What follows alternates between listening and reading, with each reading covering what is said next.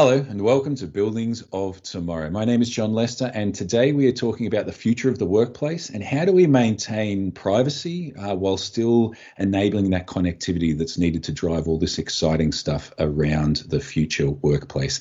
I'm joined by Elisa Rönkä. She is the head of Smart Office in Europe for Siemens Smart Infrastructure. Elisa, thank you so much for joining us.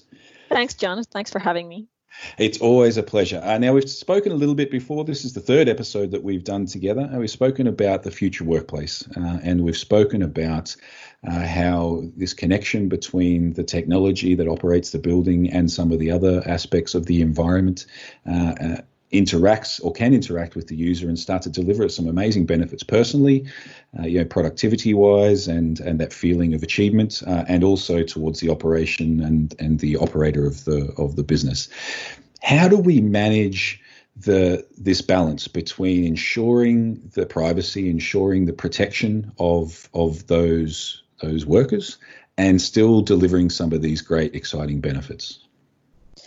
That's a very good question. I think the privacy topic pops up in every single discussion. It's really currently the way the world stands. Employees are still a little bit hesitant to share all of their information, and especially real time, for example, location with their employers, even though they do that in private life. But somehow in the workspace, still a little bit different rules apply in society. And we need to be very mindful of those because, to be honest, if we try to, let's say, jeopardize the feeling of intrusiveness or jeopardize the kind of the privacy factor and end up with a feeling of intrusiveness, we end up diminishing all the benefits in terms of productivity and satisfaction tenfold. So it's really, it's one of these aspects that requires careful consideration from two perspectives. Of course, there is a regulatory compliance, and I think that part is relatively easy. The modern technology is geared to already have, let's say,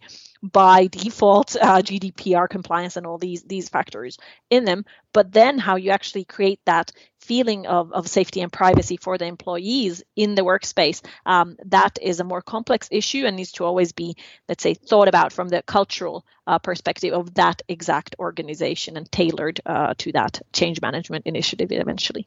Yeah, and that's a really good point. The last sentence you said there about how it has to be tailored specifically because it's the culture within that individual company and the people that work for them. Every company has a different demographic who they're going to make those decisions almost subconsciously, whether they're comfortable or not comfortable with this level of sharing.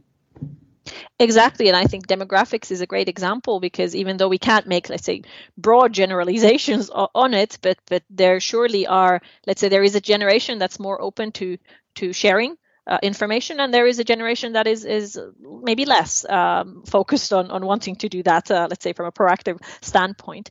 And this opting in kind of feature becomes vital. So it really has to be so that the employees are able to either opt in to share or opt out. And it has to be in the context of no, let's say, hidden pressure behind to opt in, that it's actually a genuine opting in. And I believe that if the employees find value in it, so if they opt in, they actually get something out of it, either this reduction in friction, as we talked about before, or some other additional delight, or be able to communicate better with colleagues, whatever it is. If they find that value in it, then they want to opt in.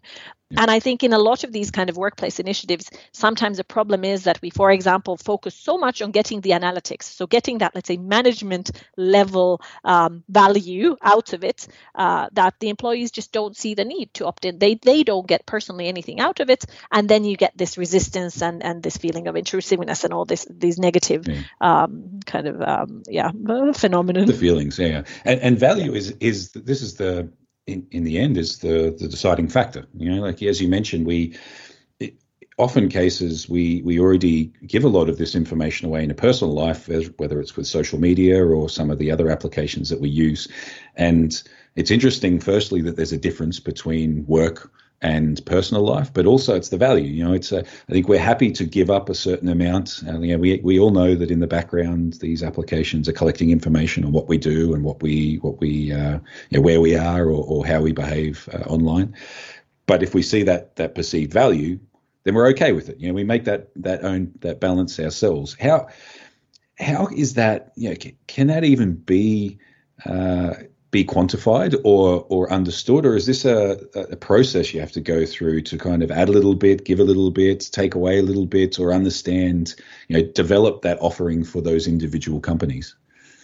So I think there it's really about thinking about the use cases. So who is a stakeholder that benefits out of this use case? Mm-hmm. And if the stakeholder is not the user, so not the employee, then we need to figure out how can we promote it in a way that still maybe has some additional ripple effects of value for the end user. So I always say, even though coming from a huge technology company, I always say the technology in itself holds zero value, that the value is always generated by the user of that technology. And if you start looking at it from that perspective, then you are closer to actually defining these kind of value adding use cases that eventually then lead in adoption of that technology, and hence then you get all the analytics and whatever aggregated data you need, but it comes from really being sure that the individual adopts and wants to use that technology. So it's difficult, but it's human psychology in the end. We are all humans, and we can all relate to, let's say, the way that all the employees might be feeling about any technology that's being deployed. And if we kind of look at it from that human empathetic angle, we're already on the right path.